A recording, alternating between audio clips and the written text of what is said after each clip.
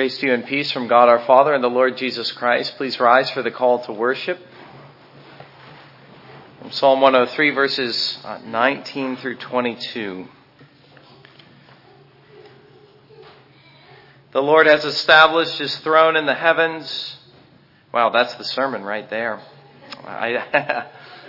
That hit me so hard. I'm sorry. I'll try to read that without interrupting it again. The Lord has established his throne in the heavens, and his sovereignty rules over all. Bless the Lord, you his angels, mighty in strength, who perform his word, obeying the voice of his word. Bless the Lord, all you his hosts, you who serve him, doing his will. Bless the Lord, all you works of his, in all places of his dominion. Bless the Lord, O my soul. Let us do so by standing and singing together hymn number 2.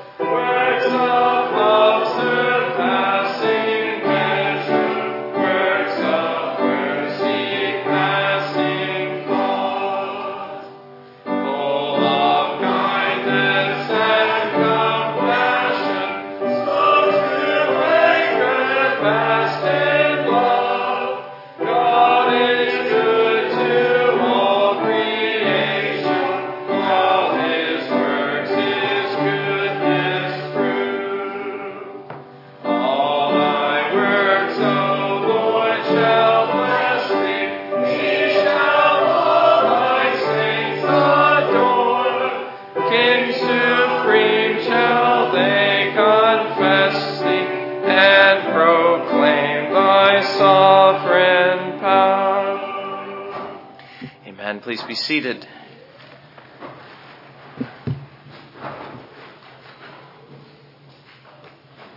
And let us pray together. Our Father in heaven, thank you again for the hour of worship which is before us. We praise you indeed, as the psalmist declares, that you've established your throne in the heavens and your sovereignty rules over all. Great God in heaven, we look to you as the King of heaven and earth. We acknowledge your majesty and your might, your love and your grace, your power to save, your power to rule, your power to subdue all of your enemies. We recognize that we are to kiss the Son lest he be angry with us. He is the best friend but the worst enemy. Jesus Christ is the King of the world, as the King of kings and the Lord of hosts. There is no one who loves like him, but there is also no one who hates like him, with such furious wrath against sinful men. Lord Jesus, we are amazed not at your enmity and your determination to destroy your enemies. We are amazed that you take from the midst of your enemies a portion and a remnant to save, because the reality, O God, is that all of us stood in need of judgment as your enemies, and yet by your own glorious will, you set apart a people to save out of the mass of people that you have determined to destroy, all of those who oppose you. Oh God, as we'll see in the sermon, what is Pharaoh compared to you? What is man compared to you? And yet, to use the language of another song, what is man that you're mindful of him, and the Son of Man that you care for him? Oh God, we are together lower than angels. We cannot even reach as high as they in created glory. And yet you have bestowed your greatest love and your greatest grace upon mankind. You have not only reflected your glory in us, but you have chosen us, as Matthew Henry speaks, to become the monuments of grace, which declare the glory of your grace forevermore in heaven. And so we'll stand as a monument, not only together with the Lamb who was slain, but as those for whom he was slain. And so we will stand together with him in glory as objects and recipients of grace. Father in heaven, considering our salvation like this as an eternal bestowal of grace, we are amazed, again, considering the course of the world and of the nations is to oppose you, and that you would save just a few. Father, as we gather together this evening as just a small and a humble gathering, we're as mindful of that as ever. That as the world goes about its own ways and occupies its own course, we are taking a break from the world. And just a handful of us are coming into this church building, and we are declaring to the world and to ourselves and to God that God alone is our King, and we will bow to no other. Which is not just a gesture. It's something that we hope at least is meaningful. It is the way of saying that we are Christians and we're disciples of Jesus and we're determined to follow him. And we ask you, Holy Spirit, to help us in this endeavor, to reorient our lives around the task of discipleship, so that in all that we do, we would be the worshipers of God. And like Israel, we would be afraid not to worship him. But there would be no fear of the world found in our hearts. Again, O Lord, having said that, we recognize that our hearts are so often full of anxiety and fear, and we ask you to stay our hearts and to quiet our fears and to give us true courage and true faith in the midst of, to speak of an uncertain future is redundant, because man never knows what's going to happen tomorrow. But Lord, we ask you to give us courage to face whatever it is that lies ahead, and that full of faith, as greater trials and greater pressures are brought upon your church, as no doubt they will, that what we would discover in ourselves is not the absence but the presence of faith, as you are working that hidden principle in us day by day. And might it shine forth very brightly like a bright shining diamond, which has been refined and purified and glorious in the sight of all, when indeed the time of testing should come. Not to say we know, O God, but just to say, prepare us for whatever it is that lies ahead, and give us steadfastness in the face of every trial. And so it is we pray all of this in the name of Jesus Christ our Lord. Amen. Now, as our scripture reading, I want to read. It isn't always easy to think of a parallel passage, and sometimes the best thing we can do is to just look at an earlier passage and see how similar it is to the present passage. That's what I want to do this evening. There's a kind of refrain almost. We're returning to a similar idea in a similar setting. The book of Exodus opens with the Israelites suffering in bondage in Egypt. And chapter 5 is a return to that scene.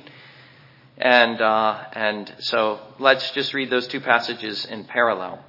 You remember what happens in between. Moses is in Midian, and the Lord deals with him there. But he returns to Egypt and in chapter 5, and it's very similar to what we have in chapter 1, beginning in verse 8. Now a new king arose over Egypt who did not know Joseph. He said to his people, "Behold, the people of the sons of Israel are more and mightier than we.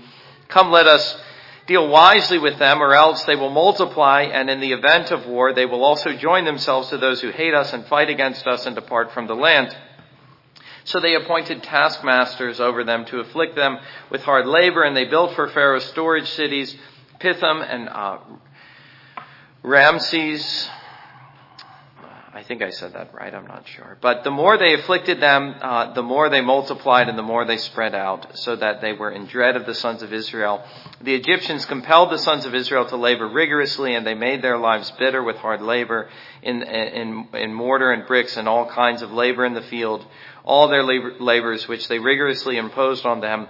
Then the king of Egypt spoke to the Hebrew midwives, one of whom was named Shiphrah and the other was named Puah.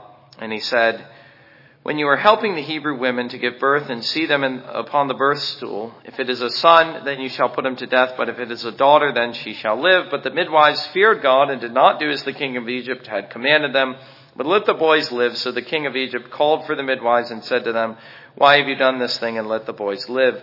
The midwives said to Pharaoh, because the Hebrew women are not as the Egyptian women, for they are vigorous and give birth before the midwife can get to them. So God was good to the midwives, and the people multiplied and became very mighty, because the midwives feared God. He established households for them. Then Pharaoh commanded all his people, saying, every son who is born you are to be cast into the Nile, and every daughter you are to keep alive. And now let us stand together and sing the doxology.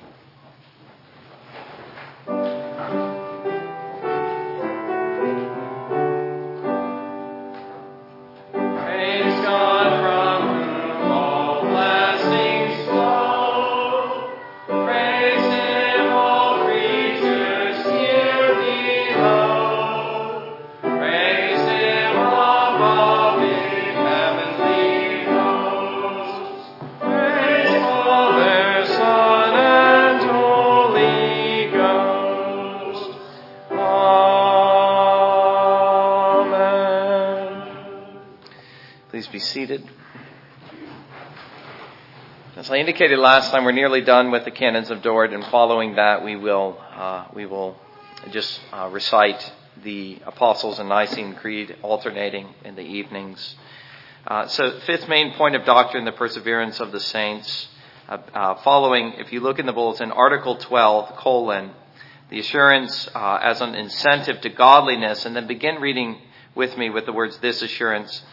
This assurance of perseverance, however, so far from making true believers proud and carnally self-assured, is rather the true root of humility, of childlike respect, of genuine godliness, of endurance in every conflict, of fervent prayers, of steadfastness in cross-bearing, and in confessing the truth, and of well-founded joy in God.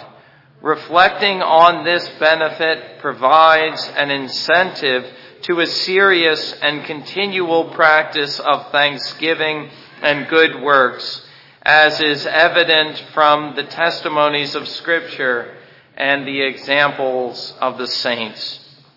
Let me say a couple words about this. I think it is fair to say that in many circles, the doctrine of once saved, always saved does lead to an antinomian spirit. That's the kind of thing you find broadly in evangelicalism today, that being taught you're saved, you can never lose your salvation. And it's taught in a way that leaves the believer feeling that the way he lives really isn't all that consequential. That is not the kind of assurance that we find in Scripture or in Reformed theology. The kind of assurance that we find in the canons of Dort and that we've been reflecting upon, the infallible assurance of faith, or as the book of Hebrews says in chapter 6, verse 11, a full assurance of hope, firm until the end. It is contrasting assurance, as we've seen, to apostasy. It's the opposite end of the spectrum. It isn't the careless life that's on the verge of apostasy.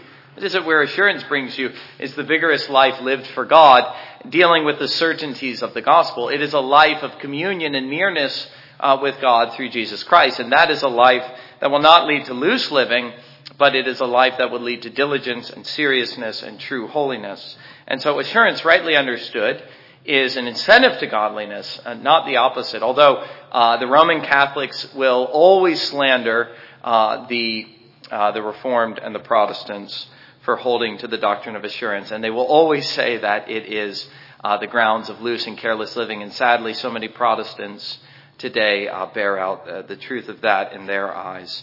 Well, let it not be said of us. As a hymn of preparation, let us stand together and sing number 509.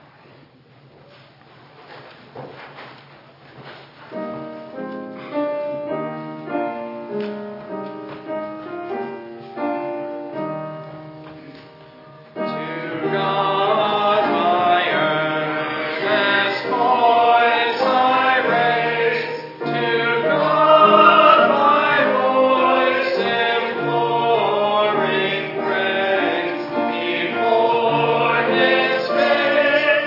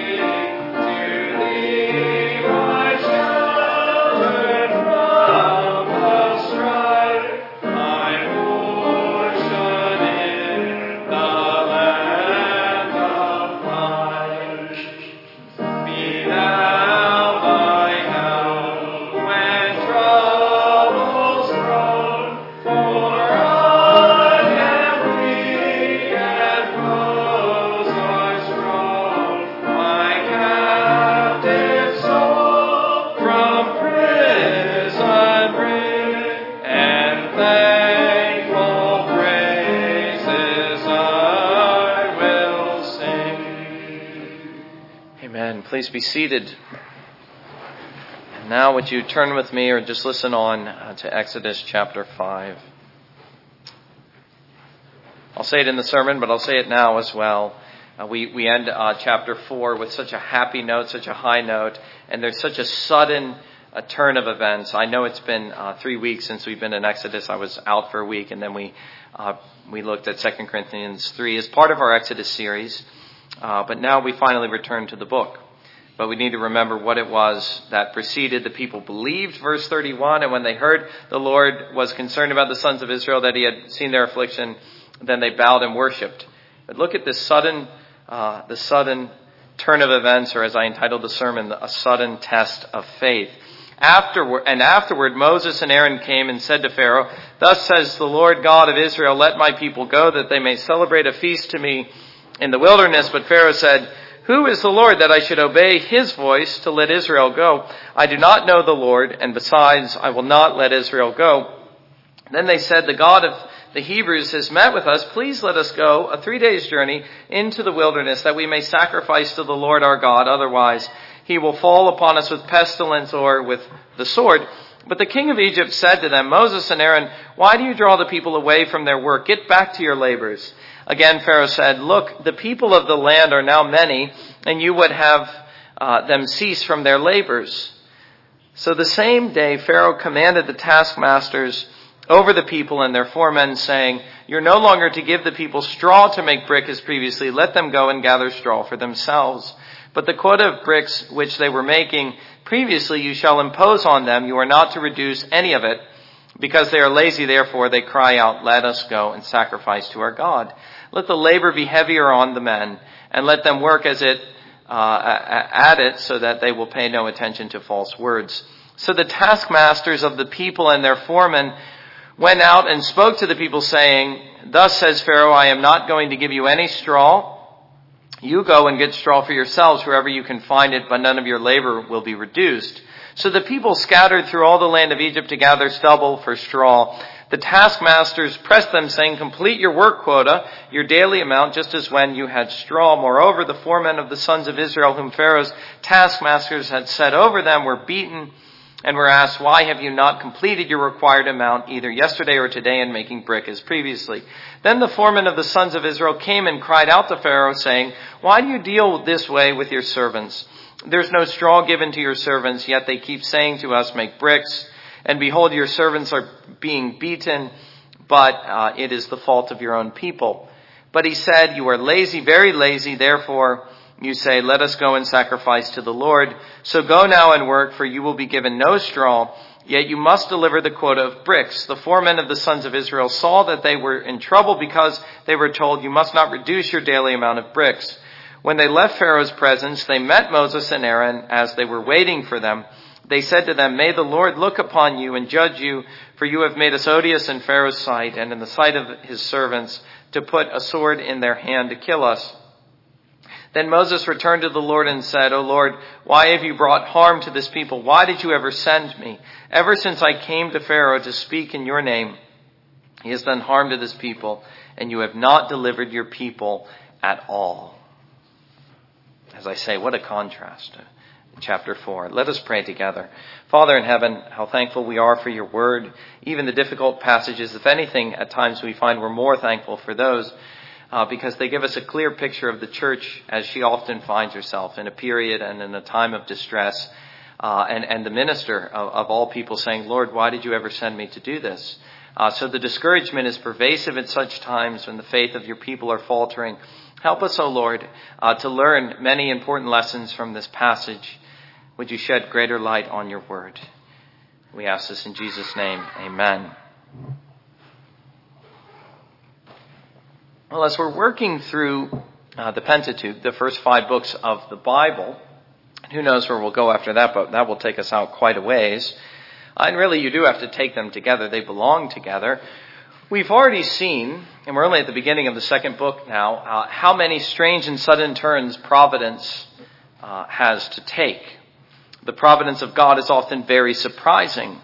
But it also has a way in its sudden twists of revealing what is really in man. And that's what you have in this chapter. God is revealing what is in the church by testing her. So the first thing I want to say is this. About chapter 4, verse 31, we have a picture of a happy church. A church, I've already read it, but I'll read it again. Moses had performed the signs in the sight of the people. Verse 30 said the people believed, and they bowed low, and they worshipped. It's a happy picture of a happy church. Everything here is as it should be. Something here is something of what we read in Acts is also found here. Similar picture of the church strong in her worship under the mighty hand of God.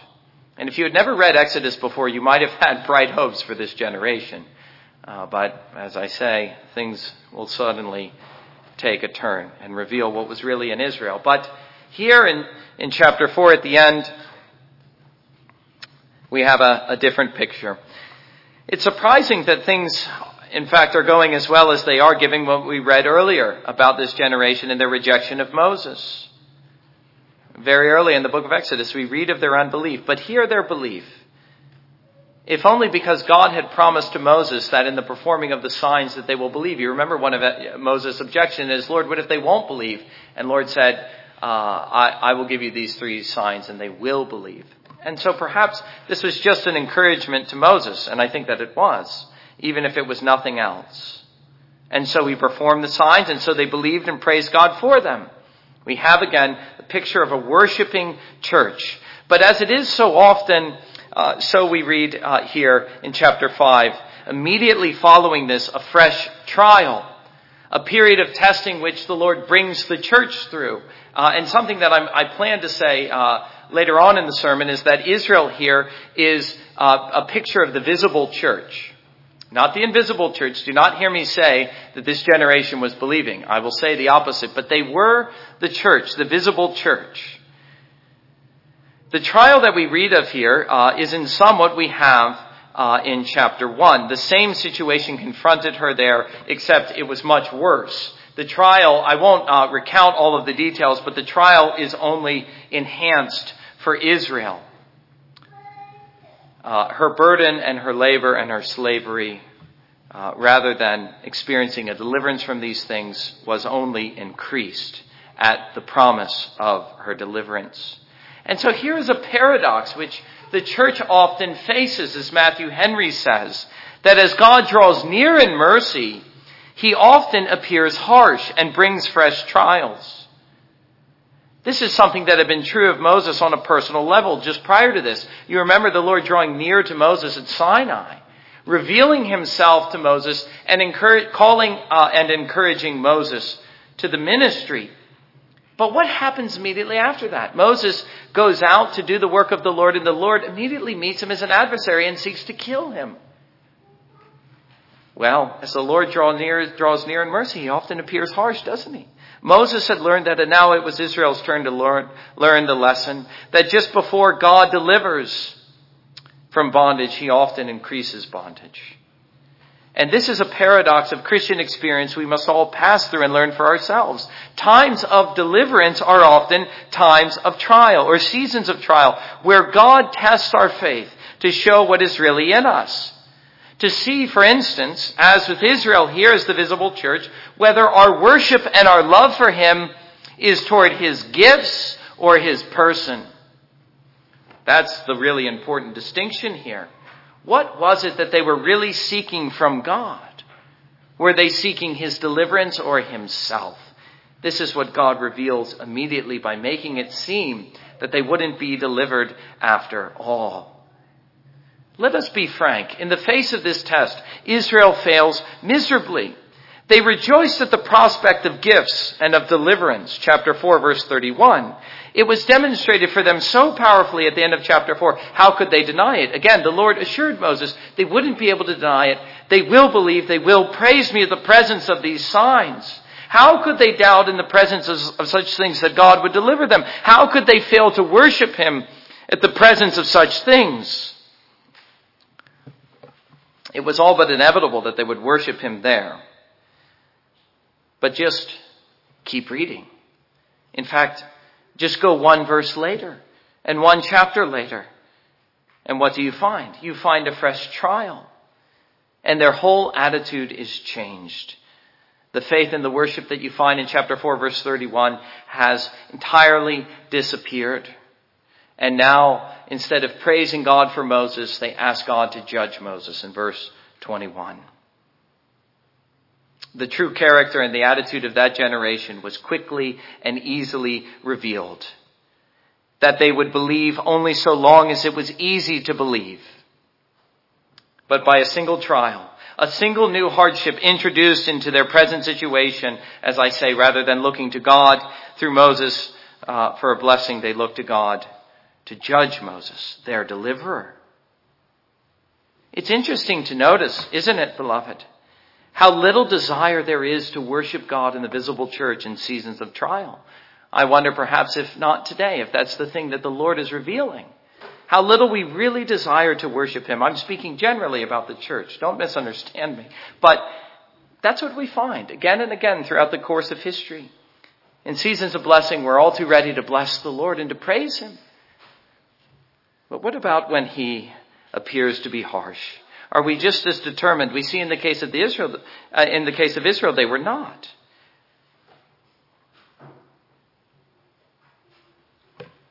This generation, as Psalm 95 says, as Hebrews chapters 3 and 4 say, don't be fooled by the picture in chapter 4, verse 31. They believed the signs, but they didn't believe God. They were marked not by belief, but by unbelief. This wilderness generation, again, as Psalm 95, Hebrews chapters 3 and 4, which are an exposition of Psalm 95, was marked by apostasy and unbelief, which is why God, in delivering them, left them to die in the wilderness, all of them. They were an apostate and unbelieving generation. I can prove that to you by the quotation of one passage from Hebrews chapter 3, and we begin to get a glimpse of this here. Hebrews chapter 3, verses 16 through 19. For who provoked him when they heard? Indeed, did not all those who came out of Egypt, led by Moses? And with whom was he angry for 40 years? Was it not those who sinned, whose bodies fell in the wilderness? And to whom did he swear that he would not enter his rest, that they would not enter his rest? But to those who were disobedient. So we see that they were not able to enter because of unbelief. Again, that's what the Lord is revealing here. He is showing them to be a wicked and an unbelieving generation. And the justice of his actions and leaving them to die in the wilderness is plainly seen. The lesson of this generation, as we'll later see, going back to what is said in Hebrews chapter 3 as a quotation from Psalm 95. Today, if you hear his hearts, do not harden. Today, if you hear his voice, do not harden your hearts in unbelief, as that wilderness generation did. He swore in his wrath, they will not enter my rest.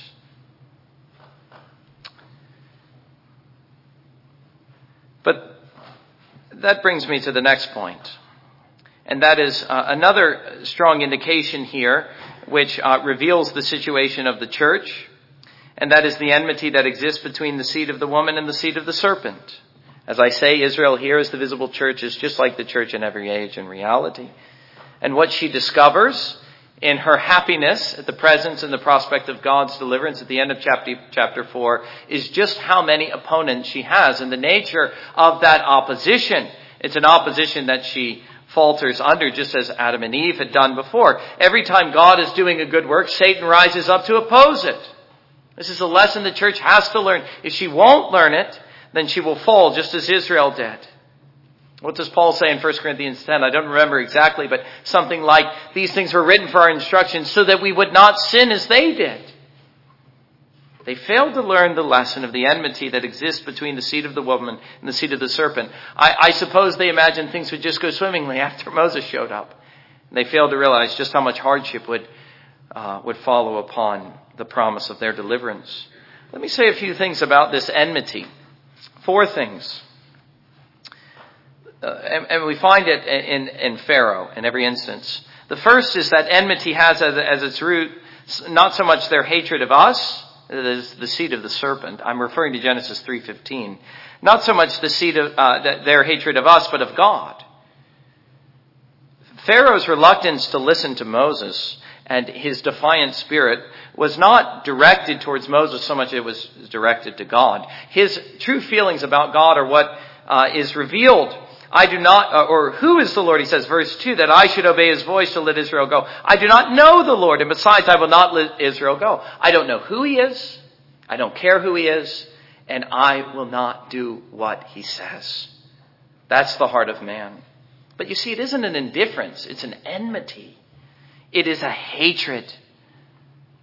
The one whom the godless hates most is God. Of this God, they will say, I do not know him, nor do I care to submit to him. I will not be ruled by him. Odd that they have so little concern that other gods should be worshipped, while they hate the thought that he should be worshipped. In their protest that he does not exist, they doth protest too much. And they reveal their true feelings. They know he exists, but he hates the God he pretends does not exist. They reveal in their disbelief their deep hatred and animosity at thoughts of him. He cannot be spoken of without them speaking as Pharaoh speaks here. All the while, they live in a pretended fantasy world as though there were no God but themselves. They live as pretended gods. That's how Pharaoh lives here as well. But it isn't just kings, it's subjects as well. Every man lives as though he is the God of his own universe. But no one ever personified this tendency as much as this man Pharaoh. God declares that his people be let go through his servant Moses, and yet he declares that such a thing would not happen, nor would he allow it to happen, as though it were in his power to prevent what God had commanded would happen. A lesson he would soon learn, that it was not in his power. But as I say, the whole world lives like this, under the strong delusion of sin. The prayer of the unbeliever is not thy will, but mine. It is an enmity towards God. But it is also, secondly, an enduring enmity that exists so long as the conflict is playing itself out. This is where I need to read Genesis chapter 3, verse 15 again. I will put enmity between you and the woman, and between your seed and her seed. He shall bruise you on the head, and you shall bruise him on the heel. What we immediately recognize at the birth of the two sons, Cain and Abel, and the ensuing history that fills up the rest of the Old Testament, and indeed the rest of the Bible and the rest of history, is that is a conflict that endures. And it just goes on until the end of history.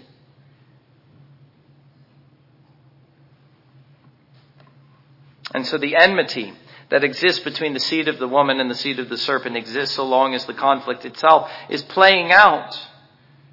Go back to the garden and you have a sense of what the plan of the serpent was with respect to man. He was seeking to overthrow his happiness, his desire to worship God, his obedience to God.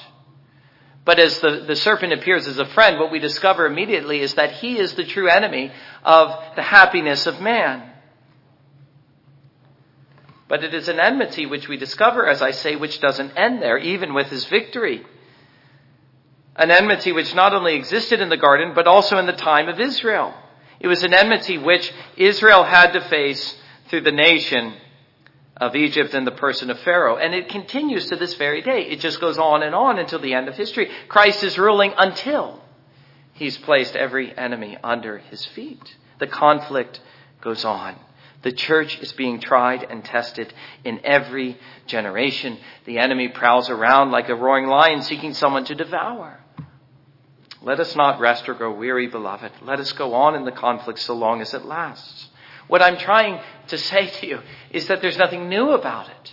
Israel should have known this, and we ought to know it as well. We shouldn't be surprised when trials come our way, or when the world is disposed towards us in an unfavorable way.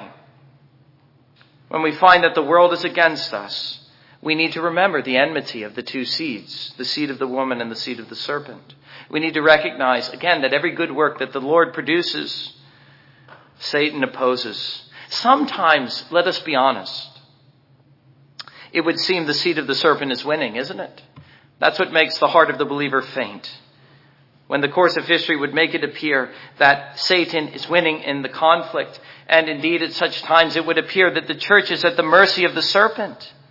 I wonder how many of you at times have a little bit of anxiety in your heart that might be what we face. But we need to remember always who is the victor in the conflict. It endures. But the seed of the woman is always the victor. Not only is it enduring, it is total. There is no agreement between these two parties. Theologically, we call this the antithesis.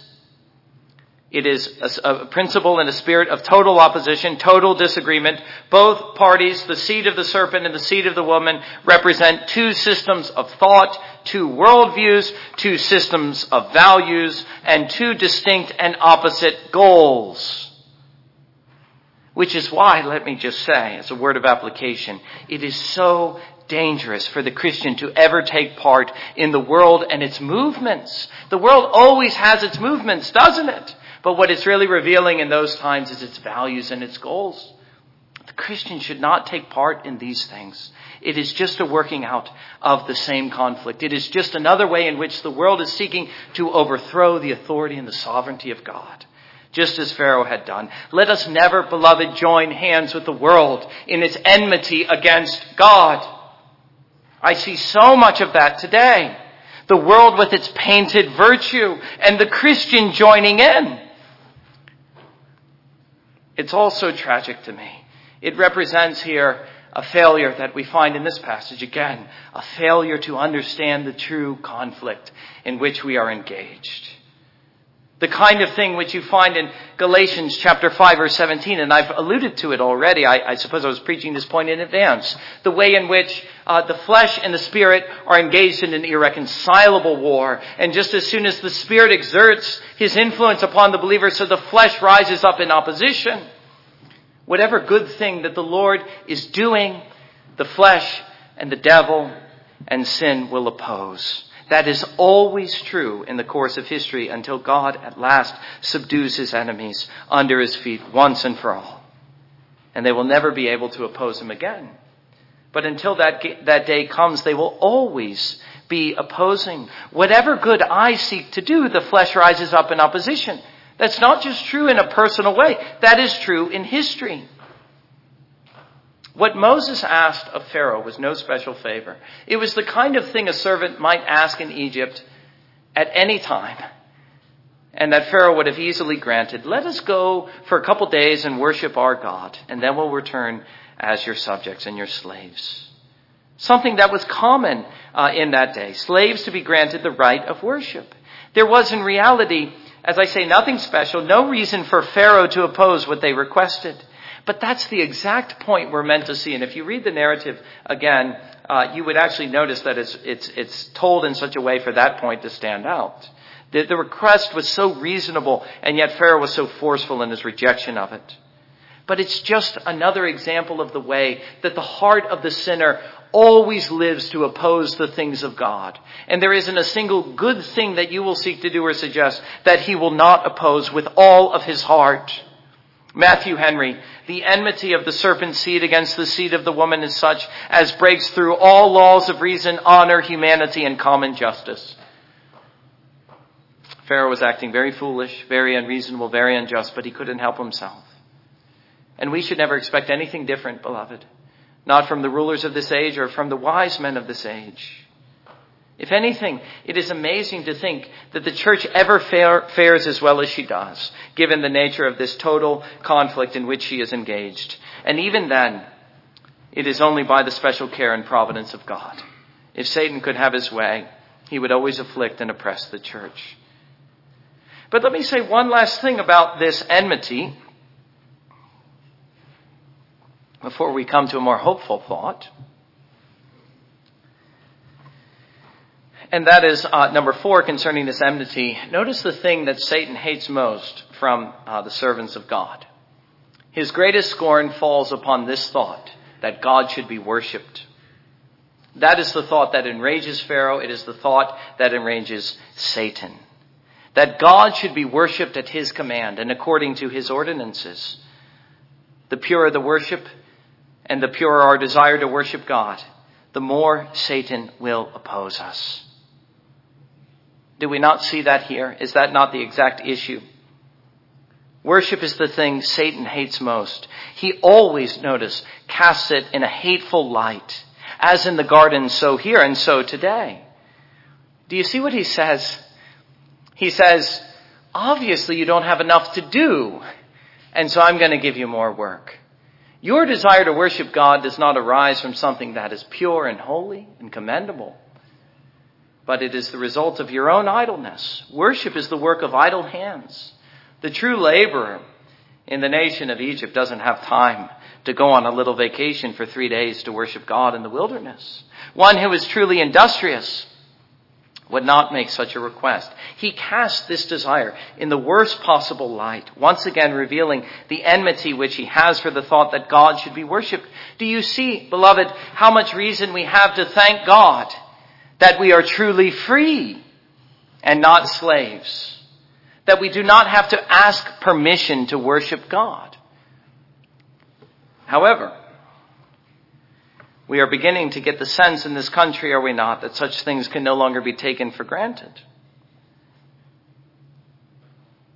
The things Satan hates most, and all who represent him, especially those in positions of power, is just that people should gather together to worship him at his command, and they will always oppose it in every way they can. There is nothing in the whole universe more hateful to Satan than that. Those who do so are always cast in the worst possible light. He will use any excuse, any lie at all to cast our desire to do so in a negative light. I trust you understand the reference. It's plainly here in the text, but it's also the same thing Christians are facing today. And who is to say we won't face it in an ever-increasing degree in days to come? That more and more Christians will be cast in a negative light simply in their desire to gather together and to worship God. And to find more and more that the state and the nation is opposing them in this. Who knows? Only God knows. But we see that the church faced this. And we're even finding in certain states in our own land that the church is facing this. Do you remember what they said of the first Christians? That they gathered to break Moses' law. That's what the Jews said about the first Christians. They said it about Stephen. They said it about others. The only reason they preach this gospel is because they hate Moses. They hate us. They were cast in the worst possible light. Afterwards, in the first century, it was said of those Christians that they were coming together in order to eat flesh and blood. They were cannibals. It's all so absurd, but again, it's nothing new. Anything to cast this desire in a negative light. And we must never, beloved, give in, to the pressure of the world to give up the worship of God. Never. In fact, let us be afraid not to worship him, whatever the world may say. Verse 3. Listen to what they said to Pharaoh. The God of the Hebrews has met with us. Please let us go a 3 days journey into the wilderness that we may sacrifice to the Lord. Otherwise, he will fall upon us with pestilence and with sword. Those who truly fear God will worship him. They will be afraid not to. And where there is the fear of God, there will be no fear of man. But that was really Israel's folly, wasn't it? The folly of Israel was that they began to fear man more than they feared God. And what did they give up in the process? What they gave up was worship. Keep reading in Exodus. The great folly of Israel in her unbelief is that she gave up the worship of the true God for the worship of idols. We won't have to go very long to find that. Fear God and not man, beloved, and go on in worshiping him. And don't let anything ever discourage or detract from that desire, whatever the world is saying. Let me say something more hopeful and more encouraging. And that is the plan of God with respect to the visible church. We've been looking at her situation, but what is his plan? We have an indication here of the way in which he is dealing with the church. And this last point will come under 3 headings. The first is with his ministers, his faithful ones. The simple truth is, as we look to the end of this passage, that Moses of all people needed encouragement here. He had doubted whether the Lord could use him, and now at the first instance of a trial, the people were ready to kill him. They were ready for God to kill him, and Moses was terribly discouraged. He says, "Oh Lord, why have you brought harm to this people? Why did you ever send me?" I was saying this at lunch to someone. The more I study the life of this man Moses, the more I realize that he, like Jesus Christ, was a man of sorrows. His life was a life like Jeremiah's, of weeping and of tears and of hardship.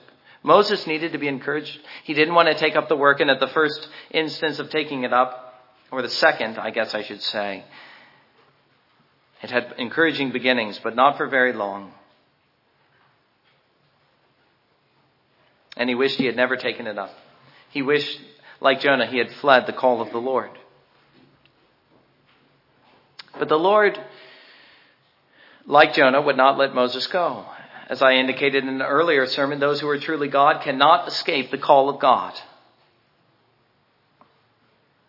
Moses needed to be encouraged by the Lord, even as the church was being tested, and even as a result of that, unbelief was being revealed in the hearts of the people. Moses, if ever he was to be a faithful prophet, needed to know what was in the hearts of the people. It was a discouraging thing to realize, but all the more reason to place his hope and his trust in the Lord alone, not in the fruit of his ministry. He also needed to know, as was made clear here at the outset, what was in the heart of Pharaoh.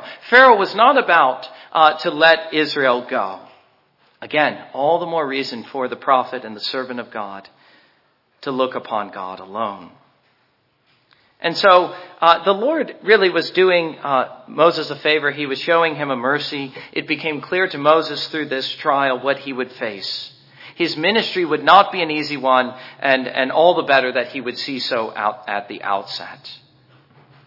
But as we go on reading, we won't get to this today, but as we look into chapter 6, we find the answer to the prayer. Actually, chapter 6 into chapter 7. What the Lord says there is just an answer to the prayer. Lord, why did you ever send me? Why did you afflict this people? How does the Lord answer the prayer if I were to summarize it? Simply by saying, I am the Lord. I am the Lord. And there is no other. And that is the only answer, beloved, Moses will ever get or ever need. What is man compared to God? What is the unbelief of the church or the unbelief of the nations as they rage against God compared to God? That's what the faithful need to hear in seasons and times of trial. I am the Lord. That's what he says in verse 2 of chapter 6. Then he expounds that thought. The second thing I want to say about the plan of God with respect to the visible church is that we have here, as we've seen, what becomes the wilderness community. Israel in the wilderness, not Israel in the land. Those whom the Lord delivered out of Egypt, but then who dwelt and died in the wilderness. Whose situation mirrors that of the New Testament church. That's what you find in Hebrews chapters 3 and 4. And this is where the distinction between the visible and the invisible church becomes not only apparent, but highly relevant. I've been saying that Israel was the visible church, and yet she was unbelieving. And yet those two ideas are not a contradiction. The only way you can make sense of that is by appealing to the visible and the invisible church. We've already looked at what was said in Hebrews chapter 3.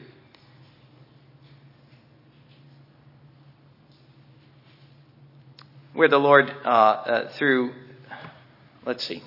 Hebrews chapter 3. Let me just turn there for a moment. Hebrews chapter 3.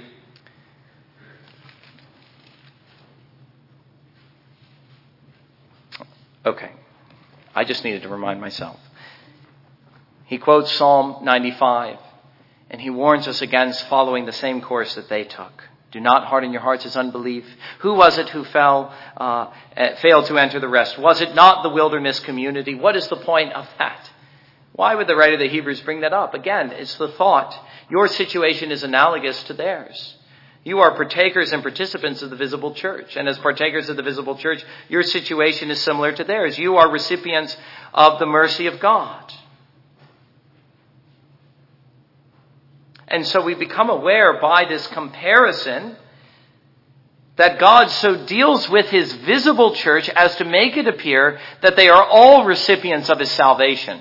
Again, that's true in Israel, and that is what appears to be true in the book of Hebrews.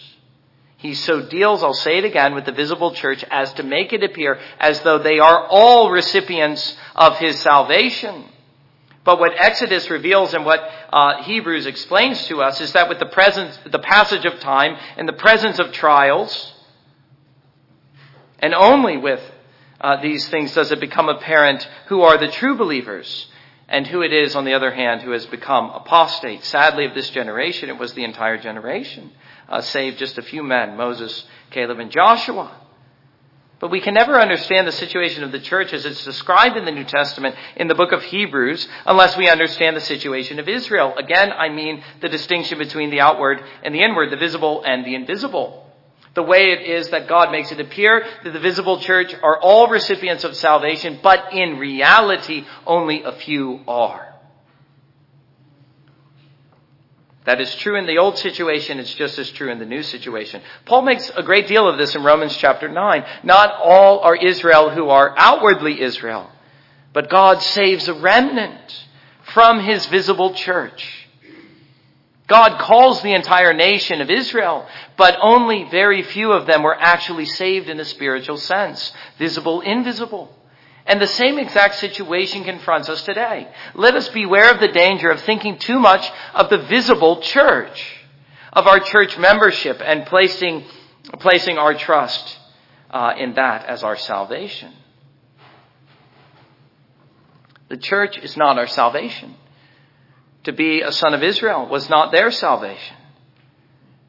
We might very well, as the writer of the Hebrews goes on in Hebrews chapter 6, to say, we might very well taste the good things of the Lord and turn our backs, just as Israel did.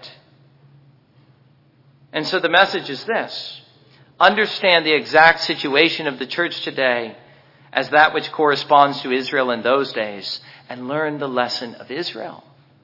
Seek to be saved, not in an outward but an inward sense, a spiritual salvation which lasts. But then I want to look at what the plan of God with respect to the visible church concerning the nations. The fact that the visible church is at odds with the nations, and as I indicated in the sermon, and as we all know, that is something which we see today and which in many of our hearts we fear. That increasingly there is the presence of this conflict. And we wonder how the church will fare in days to come. This, again, is nothing new. We need to understand the plan of God with respect to the visible church, with respect to the nations. How is it that God deals with those who oppose not only himself but his people, those who are outwardly called? The relevance of this is obvious in every generation. The nations in general oppose God. But that's not really the question we need to ask. Will the nations oppose God? We already know the answer. The question we need to ask is this: do they succeed? Do they ever succeed? That is the question that faces every generation afresh. If perhaps we should see in our own day and in our own land and even our own state, who knows? Leaders emerge who oppose the church. Will they succeed?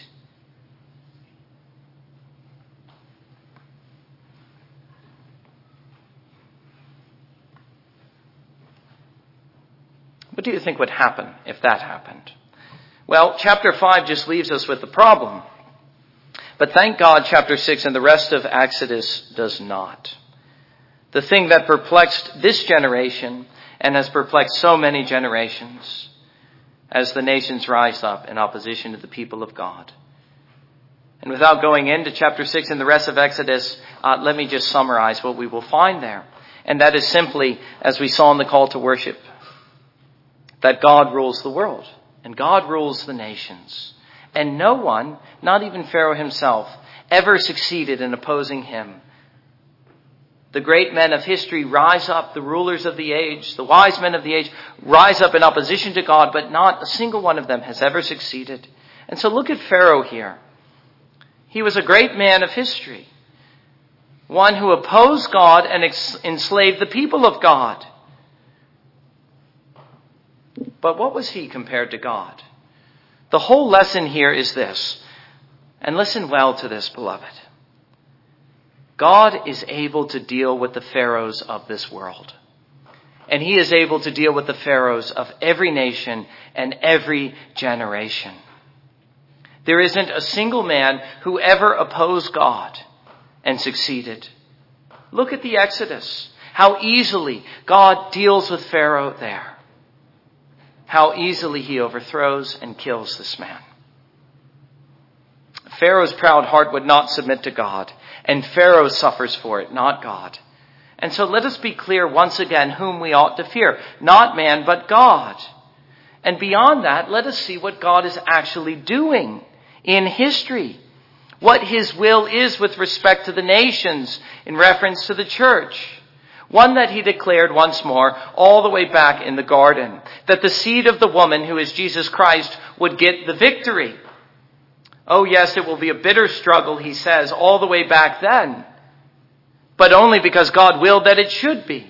And at times it would seem that the serpent is really winning. But all he is doing is bruising the heel of the seed of the woman as he is crushing his head. And so there is no reason to fear ever in the course of the history of this world. Do not fear the rulers of this age, beloved. Always look for the victory of the seed of the woman. That is why the church gathers in every generation, to express their belief and their hope in that fact. That is what we find in Psalm 110, which we've been considering in Hebrews. Let me read it now. Psalm 110 not only tells us that the Messiah will be a priest forever, but also in speaking of his kingdom, this is what he says. The Lord says to my Lord, sit at my right hand until I make your enemies a footstool for your feet. You see, a little passage of time, but the thing is certain. Every enemy will become a footstool. The Lord will stretch forth your strong scepter from Zion, saying, rule in the midst of your enemies. Your people will volunteer freely in the day of your power, in holy array from the womb of the dawn. Your youth are to you as the dew. On and on he goes along these lines. That is the testimony of Psalm 110 concerning Jesus. That is the testimony of all of Scripture. And all of history is meant to reveal this. And soon it will be open for all to see in plain view the rule and the reign of Jesus. Let us continue to place our hope in this, beloved. The hidden rule of Jesus, which will very soon be made plain. Amen. And let us stand together and praise to God by singing together hymn number 6.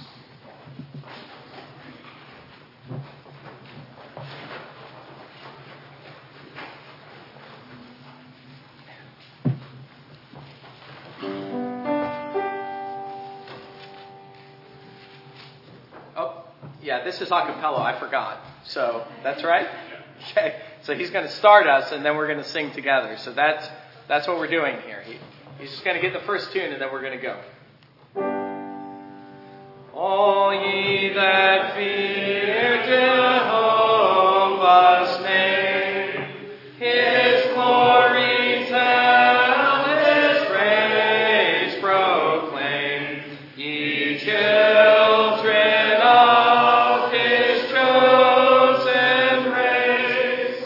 Stand ye in awe before his face. Stand ye in awe before his face. The suffering one he has not spurned, who unto him for succor turned. From him he has not hid his face, but answered his request in grace. But answered his request in grace.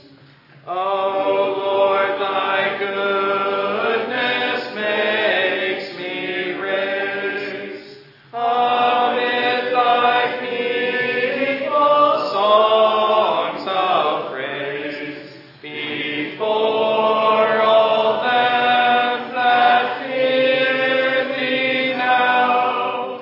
I worship thee and pay my vow.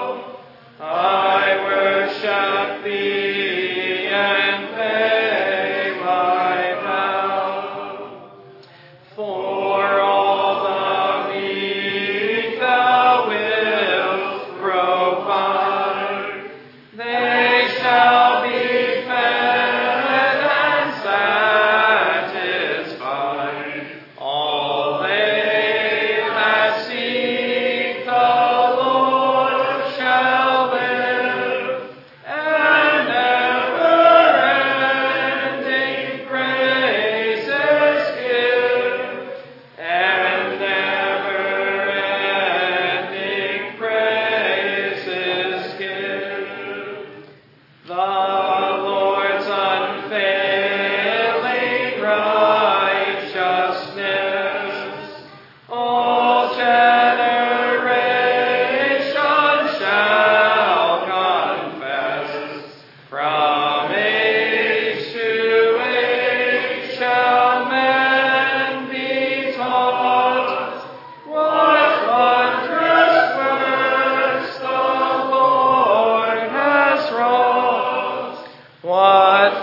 wondrous works the Lord has wrought. Same thing for the benediction response. But receive now the benediction. May the grace of the Lord Jesus Christ, the love of God, and the fellowship of the Holy Spirit be with you all.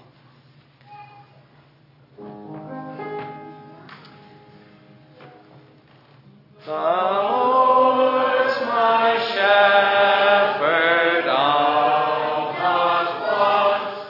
He makes me down to lie in pastures green. He leadeth me.